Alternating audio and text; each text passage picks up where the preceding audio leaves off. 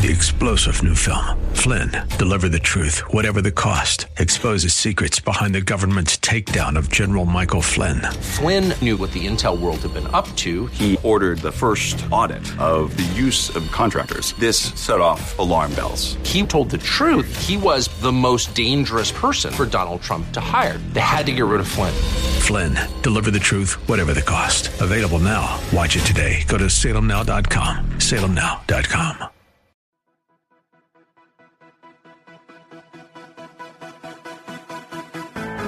This is Very Bold Radio and Podcast with your host, Steve Teal, bringing encouragement through God's Word and through inspiring interviews. Go to verybold.com for information and updates, and email steve@verybold.com. And now here's your host, Steve Teal. Hey, Steve Teal with Very Bold Radio and Podcast. I'm real excited. We got Pastor Darius Todd here with us today. Morning. How are you doing? I'm doing phenomenal. I'm doing it spectacular. I'm really thankful to be here because this is the first time that I've actually had an opportunity to be with you and the whole team and seeing what you do and just having a great opportunity. It's been a beautiful morning, and I'm ready for what God's going to do. You're a technology whiz and a pastor. So I know when you walk in, like I know as a pastor, when I walk in and I hear a sermon, like you just hear it different than just people that get to just show up. So I know not only you pastor, but also you're like this technological whiz. So you're taking it all in. Yes. You got your own podcast. You're pastoring now, Abundant Life Christian Church. We're going to talk about a bunch of things. I've heard this man's testimony. I really want him to share that with you, but he's got lots of stories. Now, what the heck? Well, and give us a little preview. I don't know when we're going to get to it, how soon in, but what do we got? We got the Incredible Hulk lunch pail, Steve. This was a pivotal point in my life that really I went through some trauma. Yeah, okay. And in the midst of that trauma, some different things happened and some emotions came out that I did not understand.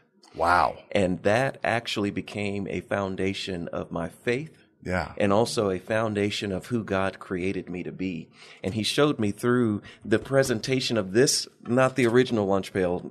That would be a classic. You know? Yeah, it would. but this is a representation of that some friends of mine gave to me when they heard part of this testimony. And I think it'll be beneficial for everybody. Oh, I know it will. I know it will. All right. And just real quick, now this is going to air on radio probably either during or after the fact of Pop-Up Church. So this is more for the benefit of Facebook Live. Can you just tell us real quick about what's going on Saturday with Pop-Up Church? Sure. So our ministry is 28 years old.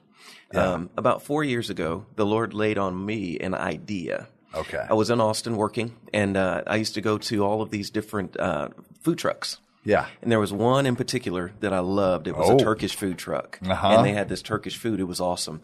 But what they would do is they would go different locations in Austin, and then they would tweet where they were. Yeah. And so what I learned is that, hey, if I wanted to go get that food, I would watch on Twitter. Yeah. And I said, you know what? What if the church I love it. shut down and just went somewhere into the community and really began to bless the community? And that way, when you announce your presence, people would come running because it's like, wow, something really awesome is getting ready to happen.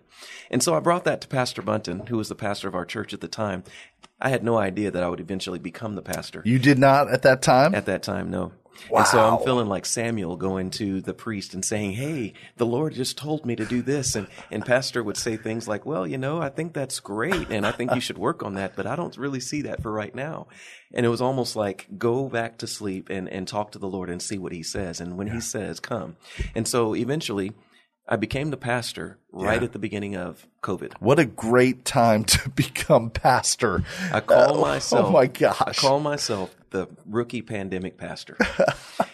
But the cool thing about that is that we were able then to shut down, the world shut down. Yeah. But we were able to then do the whole pop-up church mentality. And I've ingrained that into our church. Yeah. And so every 3 months, we shut down the church building. Yeah. And we go into the community. So we've done things like we go and we give away turkey dinners and we raffle it off and we give people the opportunity to come. We give the kids the turkeys and all that stuff and have them run out to the car and they're all excited. And it's such a blessing to be a blessing because ultimately what I know is that God said, go into all the earth. Yeah. Make disciples. Right. And too often as a church, we've been used to saying, come. to the church so that we can share with you the love of Christ. And it's like, no, God says, I want you to come to the church so that you can be filled up to go into all the earth and make disciples. And so that's what we exhibit when we go out and we do this pop-up church. So this Saturday, we're going to be in a local area, blessing the community. We're going to have free food. We're going to have free clothes. We're going to give away baskets of food given to us by Hays County Food Bank. We're going to give free haircuts. We're going to have a bouncy house for the kids. We're going to have all types of games. All about the bouncy house. And all about it. It might even break out into a flag football situation. So we've got all of that ready. How do you know it might break into a flag football game? What's the scoop there? Well, somebody just saying we're going to play? I've got the football, I've got the flags, and whoever shows up, we're going to make it happen. Okay, so is this at the church site? It is this time. This is the first time that we've actually done it in our local location. Yeah. And that's because we just moved into this new location in November. Yeah. And so it's letting the people know in the community that we're here and we're here for them. Right. And this is in San Marcos. So I've been here, 27 years. I still call it San Marcos, but I'm hearing more and more people say San Marcos. How are you calling it, Pastor? I call it San Marvelous. San Marvelous, baby. So it's like I set you up. Man. There it was. It like T-ball just said it right there, and I knocked it out. Yeah, but San Marcos, and we're going to be at 101 Uland Road, in San Marcos, Texas. And just all you have to do is look for the water tower. It's called the Old Mill.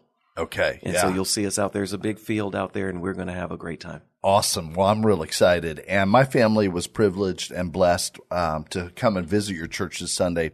It was a real honor. And you were not preaching, although you did get some preaching in. You got some preaching in. But Pastor Bunton, who I've also had on the show and had a privilege of, developing a friendship and relationship with him, was preaching. And, of course, it was a blast. So we're going to get to come back sometime to hear you, preach. I'm ready. And I know you're also going to do some preaching this morning just because that's kind of, who you are. You got it. And it's going to be real exciting. I'm curious, when you did not know that you were going to be pastor, can you just tell us what it was like? I don't know. Did Pastor Bunton come to you and say, hey, you're up? How did that work? And were you at that point surprised when, what was it like? It was actually, oh my gosh, I can't really encapsulate the feeling. Okay. But ultimately what was happening is I've been in this church since I really dedicated my life to the Lord 27 years ago. Yeah. And so in the midst of that, I was always shocked whenever somebody would come to me and pastor would say, hey, you're going to be a deacon. Oh, I don't know what to do. What does that mean? And how do I really walk in that? And so I started walking in it and it just became natural. And then he said, well, you're a minister. And so I'm preaching and sharing the gospel. And it's like, wow. And then he says, well, you're an elder. And so he lays hands and all of these things begin to happen in my life. So now I've been an elder for 7 or 8 years and, I'm enjoying it because it's real. I love people and I love serving people. And to me, an elder is a chief servant in the ministry. And so what started happening though is I would be waking up in the middle of the night. Oh, Spirit of God would wake me up and say, when you run a youth ministry, do this, write it down. And so I would start writing things down and I would say, okay, well, I need to take this to Pastor Bunton and say, hey, Pastor, I think we need to change some things in the youth ministry. And he'd look at it and say, well, I think things are going okay. Maybe that's for the future. So, okay. That's a good answer. Not a problem. I'm going to try that one. Yeah. Maybe it's for the future. I don't know. But wonderful thing. And things would happen when you run a men's ministry. Do this. Write it down. God would that's pretty explicit, God telling you directions. Yes. Do this, do that. Exactly. And you would write it down. And I'm writing it down in the middle of the night and waking up and saying, Lord, what do I do with this? Was it ever, this is going to be honest time. Was it ever a little bit, because I've been associate pastor plenty, and at that point you was it ever a little frustrating when you just know God has spoken to you and you share with Pastor Bunton and it's hearing the words well, that's a good idea, but not now. How much fun was that? It was devastating. It was devastating. Truly, because I really know that I'm hearing God. Yeah. And so, but I also had this other thing in the back of my mind. Pastor Bunton has been like my father. Yes. And so he's not going to steer me wrong first. Because I know he hears God as well. Yeah. And so I'm not frustrated with him. Okay. I'm like, Lord, what are you doing? Yeah. And so initially my thought was, you must be preparing me to go start a church somewhere. Is that what you thought? Because Pastor Bunton is the pastor of this church, and he will always be the pastor of this church. And he can be 120, and he'll still be the pastor of this church. So there's never that thought never really entered my mind. You did not have that thought, yeah. No, never. And so literally, we have a covering church. We're part of a number of churches. Matter of fact, Family Life here in San Antonio is a church that is affiliated with our church as well. Okay. And there was a meeting where a pastor went to Jacksonville to meet with all of our church members or church leaders and things like that. And I got a phone call about maybe 6 months before he had the conversation with me saying, hey, we were just here at lunch and we were talking about you. I'm like, oh, why are y'all talking about me? You shouldn't be talking about me. You should be talking about, God stuff and big stuff. And I'm just nobody. Wow. And 6 months later, he had the conversation where he pulled me into his office and said, I've been praying about this for a number of years. And the Lord showed me that you're to be the next pastor. However, I want us to pray together, and I want you to have the confirmation before I begin to share this with anybody. So me, my wife, you, and your wife will begin to pray about this. And so we prayed for 2 years. 2 years? Correct. Yes. And then it was 2 years. And then it was eventually shared with the rest of the ministry. Absolutely. 2 years. It was 2 years of prayer. Yeah. And confirmation and discussion and preparation and a number of other things that we did kind of in secret. And it wasn't so that it wasn't to keep people out, but it was more so to really truly know, is this what you're saying, Lord? Yeah. And so as those notes started being pulled out, and I was like, okay, Lord, I see it now. Yeah. It is for this ministry, but it is for an appointed time. Yeah. All right. Tell me, who got there first in hearing from the Lord, you or your wife? Be honest. Okay. Be honest. Did she know right away? So my wife has kind of been one of those who's fought against it. Okay. I understand that too. And so I think the revelation has always been there. Yeah. But the acceptance of it has never really, it was never an easy process. Our marriage, we got married 4 years after me coming to really accept Christ in my life. Yeah, we're going to get to that story. Yeah. Go ahead. Yeah. Go ahead. But in that time, people were always saying, oh, watch out for him because he's going to be. And she's like, well, I don't know. It's like, well, we wait for the Lord. And I've never, ever, people have said things over the years, but I've always pushed that aside and said, you know what? Ultimately, I am nobody. Jesus is everybody. And so he will use whom he desires. Yeah. And if he can use me, I've got a pretty messed up testimony. I've got some things that I've done that would disqualify me very, very easily. And so if he wants to do that, let him do that. I don't want to have somebody try to coerce me or convince me, oh, this is your next step. I want to hear from him. And so we both heard, and I think we both communicated, and we were both preparing for something because we knew something was happening. Yeah. But when it started to really become revealed, I think we kind of both accepted it together. Okay. Oh, that's awesome. Yeah. Wow. Okay. All right. Can we talk about your testimony? Sure.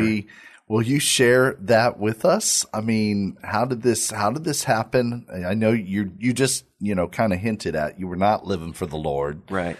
Yeah. And I remember kind of bits and pieces and highlights of your testimony, but I just want to hear it all over again. Yeah. So, well, I'm going to condense it. You're going to condense it because you don't have enough time to hear the whole story. I promise you. But it all started back in 1900. No, I'm joking. It all started truly in 1970 when I was born. I think we have time to hear the story. I know we got to get to the lunchbox, but it's in the middle. We'll go. All right. We'll go a little bit long. It's okay. I want the whole story, Pastor.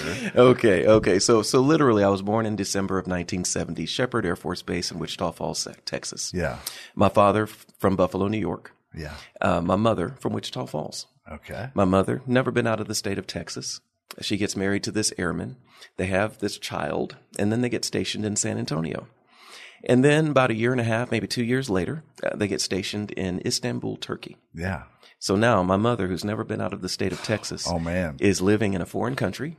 There's no military base that they were living on. Gosh. We actually lived in an apartment with the Turkish people. Right. And so learning the language, understanding how to navigate and kind of work through this not American environment. was very trying. Not American, not Texan, everything changed. I can only imagine what she went through. I know as a child, the small things that I remember, like I remember going to the market and there would be like animals hanging in the window, and I'd say, "Mom, what are those dogs doing in the window?" But they're goats. They're selling goats, and seeing people begging and asking for money, and literally having no legs, no limbs. Going through severe poverty and things like that, but also in a bustling city that is one of the major cities in that area. Okay, we know what's happening in Ukraine right now. Right, Ukraine is right across the sea from Istanbul, and so all of that stuff was happening. In addition to that, the Turks and the Greeks have never liked each other. And so there were things that were happening, like they would have air raid sirens going off in the middle of the night, and that we would have to put sheets on the window and turn out all the lights and sit in the dark for hours, and there were no bombs dropping. Right. But tell that to a 3-year-old, 4-year-old kid. Right. You don't know what's going on. Right. But there's something that happened in those moments that taught me when everything is in chaos, become calm. Whoa. And so when everything is in chaos and everything is breaking out, as a matter of fact, I'll jump forward to about 10 years ago. I worked for the Department of State Health, and we worked through many issues like hurricanes and swine flu and all different types of things.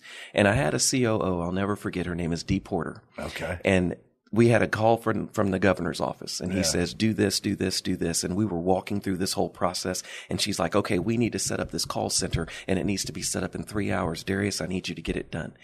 And I go get it done, and 2.5 hours later, she's walking through this call center, and she says, Darius, I don't understand. How is it that when everything is falling apart, you just seem to become more peaceful? I said, well, I lived in a place when I was a kid that taught me that. Wow. And so that's amazing. Yeah. You could have learned so many different things. When I think about people going through that kind of stress, I think more of the opposite response of that becoming a trigger when things are, stressful. And for you, I don't even understand how God did that, you know? It's truly amazing. And I didn't even realize that. He really revealed that to me just a few years ago, just to share how he works in our lives. And we don't know the trauma and the issues that we go through and all the things that we struggle with. They actually help to build us to be who we are and who he calls us to be, so that he can use us for his purpose when he calls us. Yeah. Oh, that's good. So here I am. Yeah. We're in a different country. My mother and father, they've gone through a lot of things together. They've gone through some struggles. My father gets sent away to Germany for a little while. So now my mother's in a foreign country with 2 little children, and she's having to deal with things. And my father comes back. Also during that time, I had 2 congenital hernias that were undiagnosed. Oh, wow. And they had become so bad that my intestines were cut off and the blood flow was cut off. And my mother actually went to the military doctors, and they couldn't tell her what was wrong. She went to a Turkish doctor. They determined what was happening, and I was on a plane to go have emergency surgery. So here I am. I'm less than 5 years old. My family has gone through a lot of turmoil. We're living in a different country. Whew. And now my father has had a miraculous conversion to the Lord. Now, I had no idea what was going on. I just knew things in our household had changed for the better, and things had become very peaceful and loving, and things had changed. But in the midst of that, we start hanging out with this man. And he is, and as I now know, a Christian evangelist in this Muslim country that we started hanging out with. Yeah. And he's taking us on these trips. And we're going through these dirt roads and all through the countryside of Turkey. And we're experiencing something that I've never experienced. As a little kid, all I can think of is that we get out of this little VW van and he gets out and yells at people. And every once in a while, he throws people in the river. So as That's a child, great. That's great. Yeah. As a child, all I'm thinking is, why can't we just stay home and I want to play? Yeah. And this guy, he gets out there and he yells at people and then he throws them in the river. And so that's funny. So but I have no idea what's really happening at that time. And forgive me if I don't remember his name, but his name is James Leeper. Okay. And so he actually eventually was excommunicated from Turkey because of his Christian evangelism. Yeah. And we were with this man as I was a child. Yeah. We moved back to the States. things have changed in our family, and we're starting to become better. But, my little brother was born, things are, Right. awesome and everything. We get to Scott Air Force Base near St. Louis. Okay. While we're there, I start to become bullied. There are three You're bullies. how old about I'm this about not 10 or 11. Okay. Yeah. So there are these bullies at school, and I'm not talking like regular bullies that, they bully you on Facebook. I'm talking about the kind that beat you up every day. Wow. And take your money and stuff like that. This is like, it's a difficult situation. Yeah. My mom would stand out on the stoop every day because I walked to school in the snow uphill both ways. Yeah. Right. But we walked to school, and our place of living was furthest from the school from all my friends. So on the way to school, I would pick up my friends along the way, but on the way home, I would drop off my friends, and it just so happened that the last guy that would be hanging out was that bully. So something happened, though. God sent me what I'll call a guardian angel. His name was Jimmy. Jimmy was a kid my age. Me and Jimmy shared a lot of things in common, including the fact that we were very athletic. And so in all of our little neighborhoods, we used to have battles between each of the different neighborhoods. Yeah. Football, baseball, riding the bike, building ramps, all types of stuff. So me and Jimmy were best friends. Yeah. And he did so many things for me. And one of those things he did was that he protected me from the bullies. Dang. But there came a point where we were outside playing football. We had a Nerf football just came out. Yeah. Nobody had a Nerf football. One of so those we were orange playing. ones, or was it? It was orange. Yeah, Yes. yeah. And so we were playing, and I knew that the storm was coming. And my mom had called me in and said, "You can get inside before it starts raining." I said, "Okay, guys. Well, you guys keep on playing. I'll see y'all tomorrow." Well, apparently that Nerf football got caught up in some wind, got caught up in a tree. Oh my gosh. Not a problem. Yeah. Me or Jimmy, we're the best tree climbers in our whole team, right? Yeah. Well, I wasn't there. So Jimmy climbed the tree, and he went to grab that football. And unfortunately, there was a wire, an electrical wire right there. And so he grabbed that wire, and forgive me, he grabbed that wire, and he got electrocuted.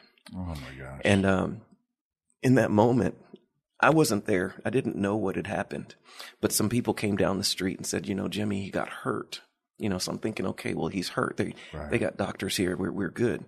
Well, I had no idea. We're living near St. Louis. Well, they were actually, they had a C-130, and they were going to ship him or fly him down here to BAMC. Back at the time, it was Brooke Army Medical Center.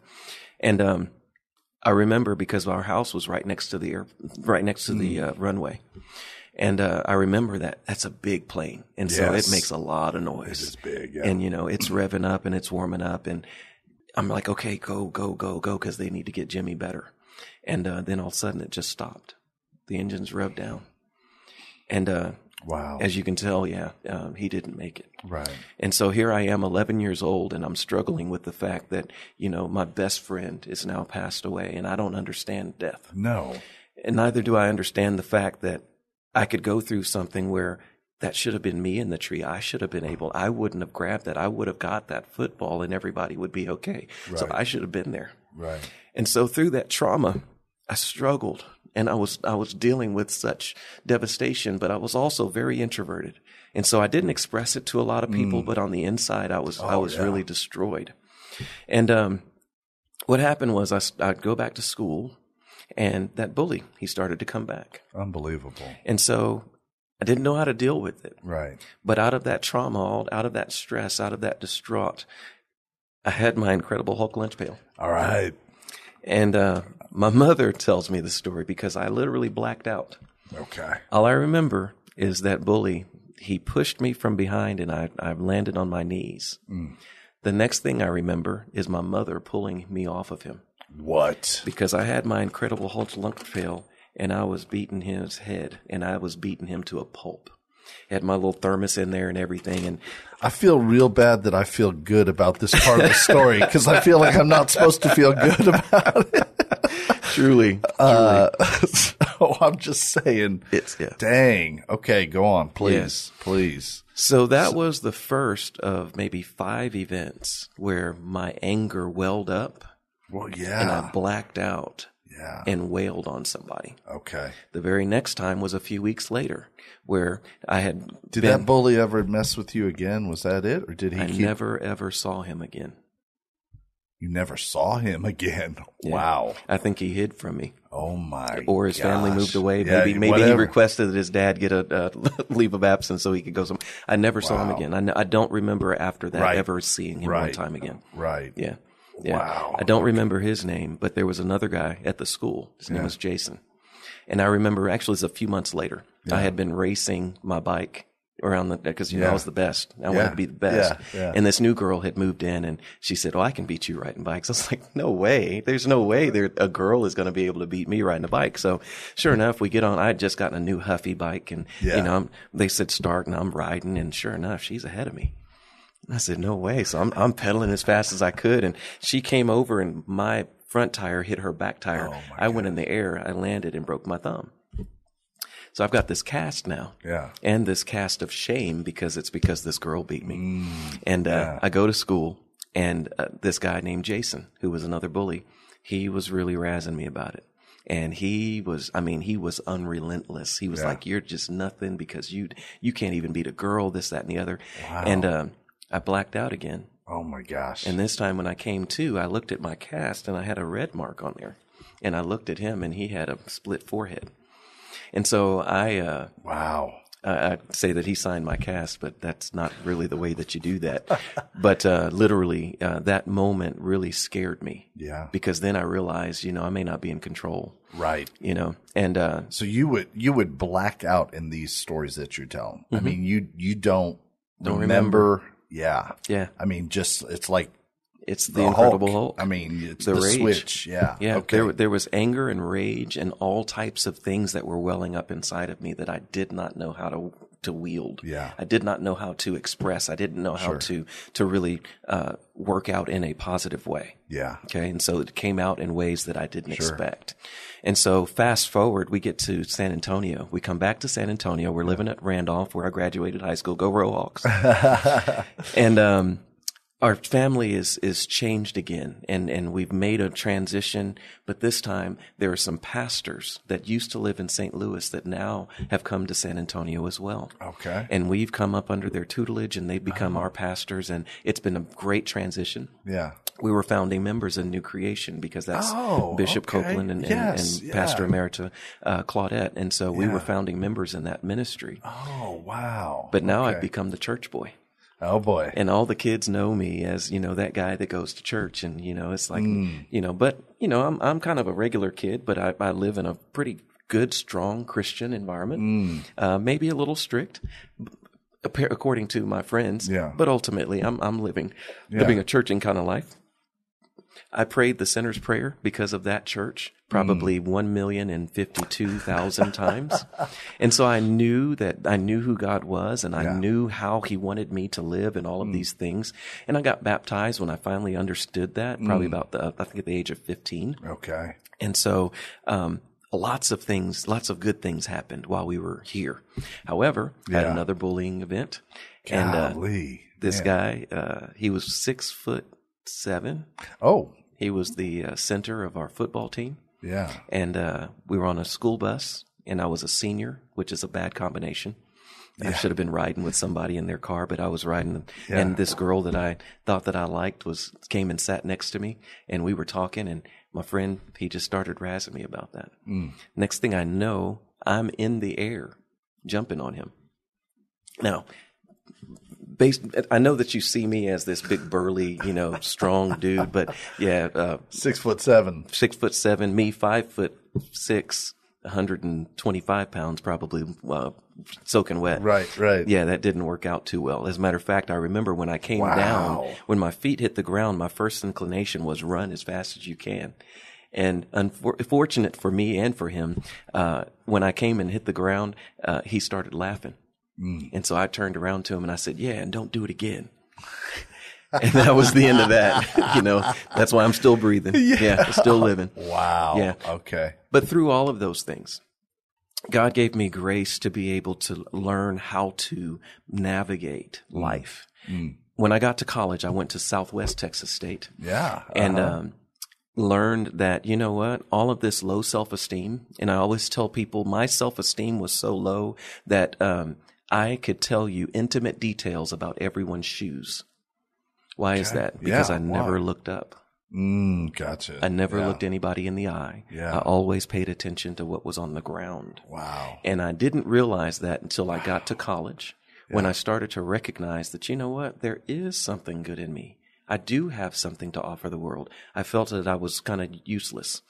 That wasn't due to my parents. It wasn't due to my environment. It was just kind of things that I had believed about myself. Yeah. So when I got to college, though, started to kind of feel myself, because I said, hey, the girls are starting to like you. And, this is kind of easy to work these things out. And alcohol is available, and drugs is available, and, all types of things that really can feed your flesh and feed your ego. Right. When I was in college, I'm thinking I am really smart. So I'm going to go into these college classes, and the professors are basically going to bow and say, where have you been all of our lives? And how can we put you on a pedestal before everybody else so that you can be the model? Yeah. Because you are just so great. Yeah. And I really had just this big ego. I went from 0 to 1,000 pretty quick. Yeah. Yeah. And so in the midst of that, though, I started to go through some problems. Okay. Had a recording studio down here in San Antonio, because my goal in life was to become the next Bill Gates or the next Bobby Brown. Either one. Either one's okay. Whichever happened first. Or maybe both. You never know. Why not? It's a possibility. Why not? Yeah. Right. Okay. And so my goal, I started working towards that goal. Me and some friends of mine in high school, they started this recording studio, and I joined in with them, and we were making music. Yeah. We were traveling. We were doing things. And also I was going to school for computers. And also I got a job working for the Internal Revenue Service dealing with computers. So here I am, 19 years old, making more money than I've ever made in my life. More money than any of my friends, more money than some of my friends' parents. Right. And I am in a place where I am just overwhelmingly blessed. Yeah. And I am not going to class. I am not doing anything that I'm supposed to, and I'm doing a lot of things that I'm not supposed to. Yeah. And because of those things, I lost everything. Okay. Because I decided that I'm not going to follow God. I'm going to follow me. Yeah. And things just began to fall away. Okay. So I lost my job because I got kicked out of school. Because I lost my job, I now can no longer pay for my apartment and pay for my car. And so they're calling me saying, hey, Mr. Todd, where's your car? We need to come get that. Yeah. And all of these things are happening. And in the midst of that, one of my best friends from college calls me. He has moved back to Dallas at this time. Yeah. 19 years old. And he calls me and says, 22 years old. I take that back. Okay. And he calls me and says, hey, something's happened. I was like, oh man, is everybody okay? Your mom okay? Your dad? Yeah. Everybody's fine. I just started going to church. And I'm like, oh, well, hey, you know what? Good for you.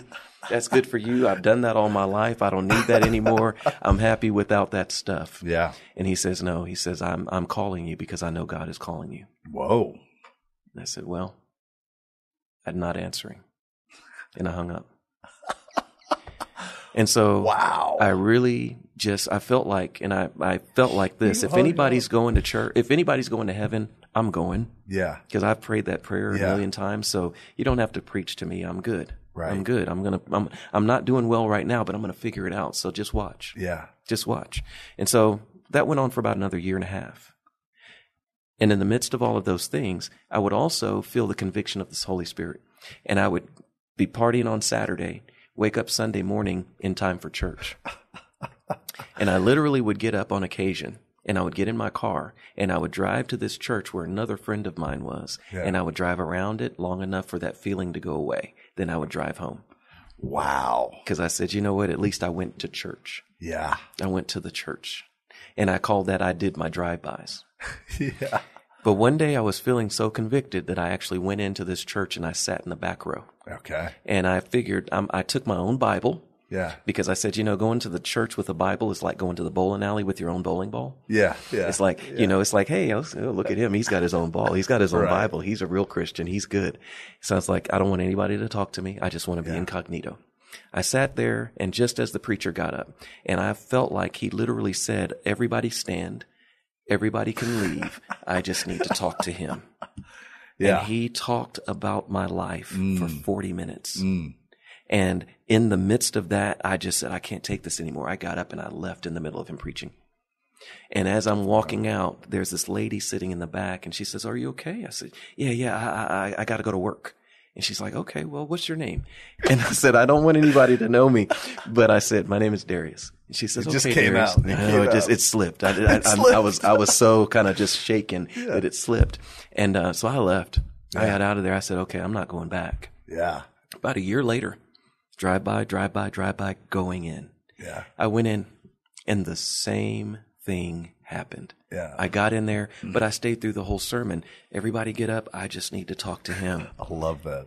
And so I'm sitting there and I'm like, God, I said, what do I do with this? Because I don't like this, but I know I need it. Yeah. And so I left, didn't come back though. I said, but I got back to the back of the church. I shook the pastor's hand and there was that lady that I saw 7 months ago. And she says, hey, Darius, how you doing? I was like, that's the cardinal sin. Never coming back here again. You'll never see me. She remembered your name. She remembered my name. That's unbelievable. And I said, I never want to come back to this church again. Wow. And I never did. And you never did? No. Oh my gosh. A few months after that, though, I get a second call from my friend in Dallas. His name is Rod. Guy. Same guy. Oh my gosh. And he says, Darius, I'm calling you again because the Lord keeps placing you on my heart. I've been praying for you and I know he's calling you. But this time he adds this, don't wait. This could be your last time. Wow. Well, how bold are you? Right. How dare you say something like that? You don't know what God's saying. You don't know what God's speaking. Yeah. You're not, even though I'm feeling the conviction in my heart. Yeah. And I'm feeling God pulling me and he's speaking to me. And I hear his voice in my friend Rod's mouth. And I'm thinking, but I'm still very, very, very prideful, very haughty. So I listened and I said, okay, you know what? I'm going to keep trying this. The last straw, my girlfriend, whom we were on again, off again. Yeah. But I knew that was wife right there. Yeah. I knew that was wifey. She was going to be mine. And, we're going to work this stuff out and all of these things. Well, I found out that she's now with somebody else while she's with me. So she's cheating on me and then lied to me about it. And so we were closer than close, but I ended that. Yeah. But it was in that moment that I said, okay, God, I know you're out there. I know you're calling me. I know that you want me to do something different, but I don't understand you. And I'm struggling with what you've done in my life. I'm struggling with what I've heard, and I don't understand. When I open the Bible, it doesn't make sense to me. So I'm going to do something, and I'm telling you guys this. I did something that I don't think anybody should do, which is I went and played Bible roulette. And I went and got my Bible, pulled it out of the closet, blew it off, and I threw it open. And I said, God, if I don't understand what I'm about to read, then I don't want to have anything to do with you. Wow. You got one chance. And I looked at that Bible and I had opened it up to Deuteronomy 28. Okay. My son, if you're faithful to follow my commands, I will bless you in the city. I'll bless you in the field. I'll bless you when you come in. I'll bless you when you go out. I'll bless you here. I'll bless the fruit of your hands. I'll bless you. I'll bless you. I'll bless you. That's the first part of that scripture. Yeah. But then the next 42 verses, because you have not followed me, you're cursed and you're receiving the curse of this and you've cursed here and you're cursed there. And it's reading my life. Wow. And then I get down to Deuteronomy 28:38, where it says, even the woman you're pledged to marry will be ravished by another man. All right. That ain't fair. Close the book. Wow. Pastor. Okay, God. So here's my next bargain. I hear you. I understand you. But I'm not going to stop drinking. I'm not going to stop cussing. I'm not going to stop sleeping with women. I'm not going to stop doing drugs. I gave him a whole list of things. Yeah. I'm not going to stop doing these things because I know that's what you require. Yeah. However, I do want you to make me the man that you want me to be, because the man that I'm making myself is surely going to die. And so if you will do what you need to in me, I'll give you all of me. Wow. And so as a part of the process of the sanctification part, he began to remove the desire for certain things. Yeah. And it's like alcohol. Why do you even need that? Yeah. What is this? And why do you're trying to supplicate yourself in certain areas, supplement yourself in certain areas that I am supposed to be there for you. Yeah. And so now I want to remove these idols that you've placed in your life. And I'm going to now take those things that you thought were for your good that have been destroying you. And I'm going to make you the man that I want you to be. Wow. Powerful. And so I pray that prayer even now. Yeah. Not the I'm not gonna. Not on purpose. But literally, I pray that prayer every day. Lord, there are two things that I desire of you. That you will give me moments with you today, that I'll feel your presence and know that you are moving, and that you'll give me the opportunity to minister your greatness to somebody. Yeah. And then 2, make me the man that you want me to be today. Yeah. Give me my daily bread. Yeah. Help me to be what you've called me to be. Because if I can be that, then the littleness, the nothingness that I am will mean something. That's good. Yeah. Wow, that's good. All right, man. What happened next? There's more to this story. I know. So, I remember some good parts of the story. There's more coming. So there is. So when I prayed that prayer, that was a Saturday. I'll never forget because I was laying in my bed, and on Sunday mornings I played soccer in Austin. Yeah. I was in an Austin City League international team. We were in an elite team. Oh man! And I was a forward. Okay. I was goal scorer. Man, I was there. And that Sunday, I played the absolute best game I have ever played in my entire life. That was out of 17 years of playing soccer, I played the best game. I scored the first goal, and then I scored the winning goal. And this guy that was guarding me, he was this tall German guy, and he kept cussing at me in German, and I was running circles around him. And so I scored the winning goal, and that was the goal that was necessary to go to the championship game in 2 weeks. Oh my gosh. And after every game, we would always go to a bar, and we'd sit down and we'd watch some sports, and we'd talk to women, and we'd get drunk. Right. And so we go to this bar in Austin, and we're sitting there, and I was kind of melancholy though, and I was like, I don't know why. I mean, I just played the best game of my life, and everybody's like, hip hip hooray, on the shoulders, and it's like, whatever you want, man, we're going to buy you everything. You don't have to pay for anything today. We got you. And so I'm sitting there, I'm like, well, give me a Coke. They're like, throw some rum in there, man, and give them some this. Man, as a matter of fact, no Coke. I just want some water. Man, just give him something clear. Give him some vodka or something like that. And I'm like, no. So I just need to sit here. So about 30 minutes later, my good friend comes up to me. He's like, Rick, he's like, man, what's wrong with you? I was like, nothing. And I'm sitting here and I said, Rick, I think I need to go to church. Wow. And he says, oh man, we'll go next week because we don't have a game next week. But the following week, man, if you play like you played, there's no way we're going to lose. Whoa. So I said, I think I'm going to go to church next week. Yeah. Dang. I think that's what I'm going to do. And I went to church that next week and I haven't stopped. Wow. That was 28 years ago. Wow. I missed the game. You missed the championship game. I lost some friends. Yeah. Yeah. Yeah. And so, but in the midst of that, what I gained, that woman, remember that lady that? I do. Yeah, that remembered my name. Yeah. Yeah, I was mad at her. Yeah. I didn't want to have anything to do with that church because of her. That's right. Yeah, 4 years later, we got married. How did that happen? How did that happen? Because you didn't go back to that church. No, I didn't. You did not go back to that church. I went to a different church. I called my friend that went to that church and I said, hey, do you still go to that church? He's like, no, we're in a different church. We now started a new church called Abundant Life Christian Church. And you ought to come sometime. I said, man, I'll be there tomorrow. For real? I mean, I've been asking you for like 5 years and you're like, I'll be there tomorrow? Yeah. Yeah, I'll be there tomorrow. And so I went to that church and that preacher preached and the same thing happened. But this time I was asking God for it. The same thing. Lord, speak to me. Show me what I need to do. Help me to be that man that you called me to be. Help me to be something better than what I am today. Yeah. And he spoke to my life and he spoke to my life and spoke to my life. And it just so happened that, because I have some musical background, I also became part of the band and part of the praise team. And that young lady happened to be a part of the praise team and she's a worshiper. And I'm like, I'm in the presence of God. Like that, thinking, man, that works better on Facebook than the podcast. You're opening your eyes. I got the prayer eye open, and I'm just like, man, I funny. love the way that woman loves God. Yeah, I love the way that she submits to God. I love the way that she is so giving in ministry. Pastor Bunton gave a testimony just this past weekend, how when he used to live in San Antonio and he was the pastor in San Marcos, she had a 2-bedroom apartment apartment and opened it up for him and his wife to come stay with her on the weekend so that he would not have to travel back and forth.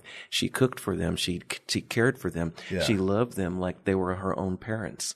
And I saw that love and just that foundation and just such a beautiful heart. And plus a beautiful face. That never hurts. And then she's just a wonderful person. And I just became attracted. And it came to the point where we would be in rehearsals. Yeah. And then everybody would have left except us.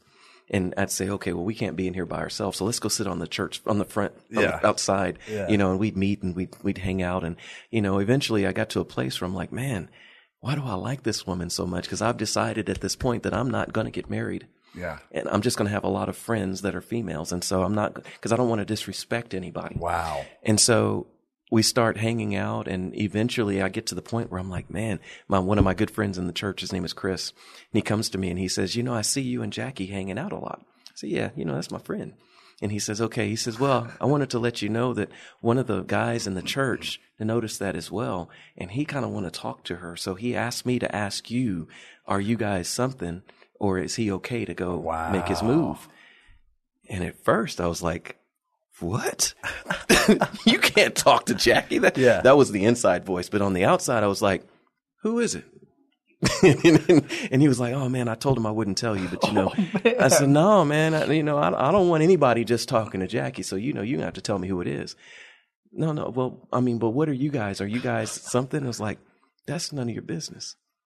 But at the very least, I'm her brother, and so you can't just send anybody over there. If somebody's gonna go talk to her, And on the inside, I'm like, what are you doing? What are you doing? Why are you? Oh my gosh! And so literally, he said, okay, I'll tell him no. I said, okay, yeah, you tell him no unless he's gonna come talk to me. And I'm thinking, man, this is not right. So the whole church takes a trip to California for a conference. Okay, and I'm there. I'm rooming with another guy. His name is Jerry. And she's rooming with another lady named Chris. And so we decide we're going to go to the Hollywood sign, all of us. Yeah. So we're walking up, and Jerry, big guy, and we wrote a play together. He wrote a play, and I did the music for it. We're getting ready to do it again in San Marcos, as a matter of fact. I'll tell you later. Okay. I'll tell you later. Okay. But he's talking about the play, and he's excited about this. And all the time I'm hearing wah, wah, wah, wah, wah, because right in front of me was Chris and Jackie. And I'm like, I don't want to be walking with him. I want to be up there walking with her. And I was like, oh, stop that. What am I thinking? What's wrong with me? Something. And so we get back to San Marcos now. And I'm thinking, man, I got to end this because whatever's happening, I don't want it to happen. Yeah. But, so then we have the conversation. My wife, or my friend at that point is like, well, you're going to have to decide what you want. Either you want a relationship or you want a friend. You tell me. Yeah. So we go to the gazebo in San Marcos. And for those in San Marcos, they'll understand this. And we're sitting out there in the middle of the night, and the lights are on. It's an open park. And we had a conversation, and it was like we were playing cards. And after a while, all my cards were on the table. There was nothing that this woman didn't know about me. Yeah. I was hiding nothing. Yeah. And in that moment, I felt the Spirit of God say, I have presented to you your wife, but you must choose. And so being the man that I am. But you must choose. All right, go on. You must choose. What did Adam do? He said, this is now my bone of my bone and flesh of my flesh. Right. He said, this is now my wife. Yeah. So he said, you must choose. I don't know if Adam had said, nope, try again. I don't know what God would have done. Yeah. But in that moment, he said, you must choose. And so being the guy that I was, kind of leaned back in my chair and I said, hey, what would you do if I asked you to marry me? And being the woman that she is, she said, I don't know. You'd have to ask. Like, you're not asking me that's not your play, right? You're not that smooth. Right. And, so I did what any normal man would do. Yeah. I got up and left. Oh, no, I'm joking. I really literally got down on my knees. I had not planned this. I had not premeditated. I had no ring. I had nothing. But I told her, I said, listen, you have been the woman of my dreams, the woman that I asked God for. Yeah. And I don't know if you feel the same, but if you do, I would love to spend the rest of my life with you. And when I said that, it was like this weight lifted off and something changed in my heart and in my life. And thankfully, she said yes. Yeah, it's a good thing. And that began the journey of the 26 years coming up is that we've had together. Wow. Yeah. And now you're pastoring that church. Yes, the same church where I said I would never go, never going to be with those people, because it wasn't the building, it was the people truly. And it was something that God wanted to do, and he had a plan, and he took everything in his plan, and he shaped me and made what was necessary. And if there's anything, though, that I can leave your listeners with is that ultimately what I learned is that I had so many idols in my life that I had put in the place of God. Mm-hmm. I had put those things in a way that he could not get in because I was serving those things and I was trusting those things. Mm. And even today, we can trust in our prosperity. Yeah. We can trust in our house. We can trust in our family. Right. But we should trust nothing more than we do God. Yeah. Because when he began to reveal to me, trust me, son. And he says that same things, trust me, daughter. He says, trust me and see what I will do. Because even before we got on the recording, got on air, I was sharing with you what he did for me in my career. Right. I just had a 30-year stellar, big career in IT, where I dealt with kings and queens of the information technology world. Yeah. You know, IBM, Dell, Microsoft, Deloitte, all at KPMG, all of these major players. Yeah. And somehow God put me before kings and queens to be able to be a cog to move things forward. And in the midst of those things, he gave me access to their lives to be able to speak his word and to be able to give comfort and strength in times that were needed. Yeah. And so I say all of these things, if we will remove those and allow God to point out and remove the things that are unnecessary in our lives, he'll do great things. Yeah. Do you miss that work? I mean, you did that for 30 years. You rose to a very high level. I'm just curious. I mean, you're retired from it. Do you miss it? I do miss it, but I miss it in a different way than you might think. Okay. I miss it like I miss soccer. Ah, okay. I played my very best game. Yeah. And then I retired. Wow. I love it. The project that I completed working for the comptroller of state of Texas was to convert an application, the major taxing application, from the old platform to the new platform. We worked with Deloitte for about 2.5 years. I worked with multiple different vendors and different people in our organization. Yeah. That organization brings in between $2 and $15 billion a month. And we were responsible for converting the application that does that work.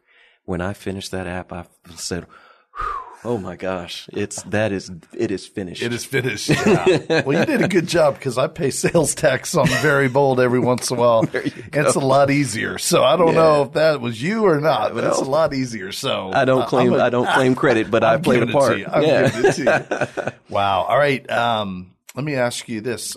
Tell us what's on the bottom of that. Yes. So this actually, a part of my career, I was in a meeting and some of my employees were in the meeting and I had to defend them. And they had never heard me very graciously and didactically put someone in their place on their behalf.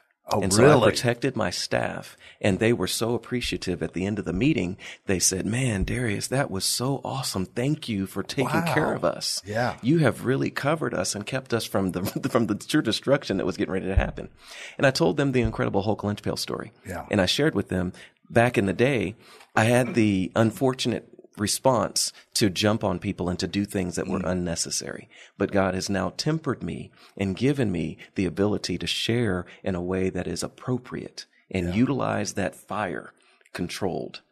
And so what they did is about a week later, I came to my desk and I had this incredible Hulk lunch pail on my desk. Love it. And what I wrote on it. What'd you write on it? Is Ephesians 4:26. It says, in your anger, do not sin. Do not let the sun go down while you're still angry. Yeah. And on the inside is the card that they wrote me, but also some very calming teas. Nice. Nice. So every morning I would go into my incredible Hulk lunch pail and I would get some tea, green tea, and spend some time with the Lord. Love it. And remind myself that the lunch pail is to remain pristine and not all dented and torn up the way the other one was. But still, my takeaway is don't mess with Pastor Todd. Did I miss the point of the story, Pastor? That's a part of it, but no, that's a very minor part. Yeah. No. That's awesome. Wow. Yeah. Well, I'm going to ask you, and I know there's a lot more we could talk about, but I'm going to ask you to just close in prayer. Absolutely. This will be on the podcast, but could you just pray for somebody who's listening and just pray as God leads you, and then I'll close out the show after that. Amen. All Amen. Right. I as I prepare for prayer, as I was preparing for this opportunity, the Lord said, there's someone who's doing their best to not give up today. There's also someone who's doing their best to not fail and become a failure. And there's also someone who's doing their best to not lose and become lost. And he said, I want you to pray for and speak to those people. Well, man, amen. And so I'm going to pray if you'll pray with me. Oh, man, you got it, Pastor. Yeah, let's pray. So, Father, we thank you, God, for your presence in this moment. We thank you, Lord, that you have ordained this time. Yes. You have ordained the listeners that are here with us. And I thank you, Lord, that you are here with us and also with them. Lord, you're not difficult to find. As a matter of fact, you said if we knock, if we ask, and if we seek, you'll be right there. And so, Father, we call to you and we come to you, Lord, knowing that we have baggage and issues and struggles and even joys and strengths, Lord. We place none of those in front of you. But, Lord, we come to the one who can cultivate and nurture and work through each of them. And so, Father, I pray, God, in the name of Jesus, that the baggage that we carry, the traumas that we've experienced, the issues that we face even today, even now, those things that cause us to stress and strain, those things that cause us to think little of ourselves. I pray, Lord God, that you will begin to move in those spaces. And I pray, oh God, that you would touch each and every bag, each and every garment, each and everything that we carry around. And I pray, God, that you would release it, God. And I thank you, Lord God, that even in my life, you released that anger and you released it, but not to be released in the way that I was using it and the enemy was using it, but to be released for your kingdom's work. Yes. So, Father, I am angry at the devil now. I am angry at those things that have come against your people. Yes. And I pray, God, with the fervor, God, and the strength and the fire that you've given me, that those things shall be decreased and they shall be diminished and that shall be destroyed. That they will be no longer useful for binding your people, but instead, I pray that you would release them into your perfect will, into your purpose for their lives. And I thank you, Lord God, that even in those scars that we have, you use them, Father, for the purpose of propelling us into our purpose. That we can now look at the scars that we have and say, look what God has done. And we can be sensitive to those around us to be able to meet their needs as you have met ours. And so, Lord, we point everyone to you today. Yes. We bless you and we thank you, Lord God, for your working, your ever working in our lives. And we thank you, Lord God, for not only releasing us into our purpose and our destiny, but also releasing a testimony in our lives so that we may share with those who don't know you, who don't have hope, who don't have the hope of salvation and the one who has given it. So, Jesus, we thank you for invading our space today. Yes. We thank you for speaking to us, and we thank you for receiving us as your own. We're honored to be in your kingdom and in your family. And we bless your name now in Jesus' name. Amen. Amen. Awesome. Wow, that was great. Thank you so much, Pastor Todd, for sharing that prayer, for pastoring us, and for just sharing these stories that you've shared with us today. Really blessed me. I know they blessed a lot of people. So just thank you so much, man. It was really awesome. Really awesome. So I just want to remind our Facebook viewers that, man, it's a great hope, and your story is different from Pastor Todd's. It's different from mine. But, man, everybody has a story, and I don't know where you are in that story. Maybe your story is still kind of coming to that point where, man, the light goes on and things change and Jesus gets a hold of you after years and years of resistance. Or maybe you've come through and you can look back and remember all the great things that God has done. For those of you who can look back and see that, I want you to remember that great hope that we have. For those of you that are still searching and I pray that God spoke to you during that prayer, Pastor Todd's. I mean, he just loves you so much. He just wants you so much. He just keeps after you. He kept after Pastor Todd. Man, he kept after you. You had friends that were on you. God was using, man, he kept after you, and he's keeping after you. But maybe today, now is the time to say, I'm done running. I'm done hiding. Now is the time, man. I'm just ready. Just give it to me all, Lord Jesus. Give it to me all. And he's ready to answer that prayer right now. Right now. So just surrender. Just say, I'm done. Amen. Go ahead, Jesus. Give me what you got. I'm done. Give it to me, Lord Jesus. Fill me up with your grace, with your love, with your power. Take away the garbage. Take it out. Leave it. Take it. I want nothing but you. Just go ahead and bring it on. And let the Lord Jesus fill you up with that joy and that peace. Let him fill you up with his Holy Spirit just coming in your life, just taking out all the trash and just filling you up with God's goodness and God's love. That is the Spirit of Jesus, the same Spirit that raised Jesus from the dead, that is just coming into your heart and just taking over. And your life will forever be changed. Your name will be in the book of life. And God does have a purpose for you. God had a purpose for Pastor Todd, and he still does, and he has a purpose for you. And it's unlike mine. It's unlike Pastor Todd's. It is your purpose. And now the Holy Spirit will begin to just sanctify, like you talked about, and clean out some of that stuff. And he'll begin that work, and he's going to show you that purpose. So just let go right now and just say, okay, Jesus, I'm ready. Just bring it all. And he's coming. He's coming for you. He loves you that much. So that's the great hope that I want you to hold on to. I want you to know it. It's the life and love of Jesus Christ, and it's real. It's real, and he's ready right now for you. Because that great hope, what we talk about while we're called Very Bold Scrapping and Very Bold Ministries and Very Bold Athletes and Very Bold Coaches, is because that great hope. In 2 Corinthians 3:12, this is what the Apostle Paul wrote. We got trigger happy marksman ready to go. You're not called the marksman for no reason. He's ready. And I'll just tell you this, 2 Corinthians 3:12. Therefore, since we have such a hope, we are very bold. Very Bold Radio and Podcast with your host, Steve Teal, bringing encouragement through God's Word and through inspiring interviews. Go to verybold.com for information and updates, and email steve@verybold.com.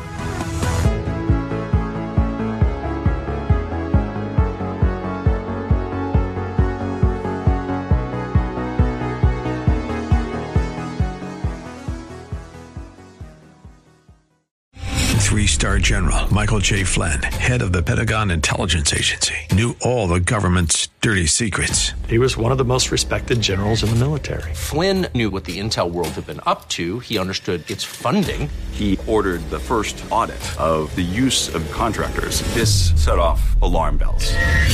The explosive new documentary, Flynn, Deliver the Truth, Whatever the Cost, uncovers the facts behind this scandal. Flynn told the truth. He was the most dangerous person for Donald Trump to hire. I find out the worst enemy that I'm going to face in my life is right here in America. They took my assessment and they wanted me to change it. And I was like, I'm not changing it. They had to get rid of Flynn.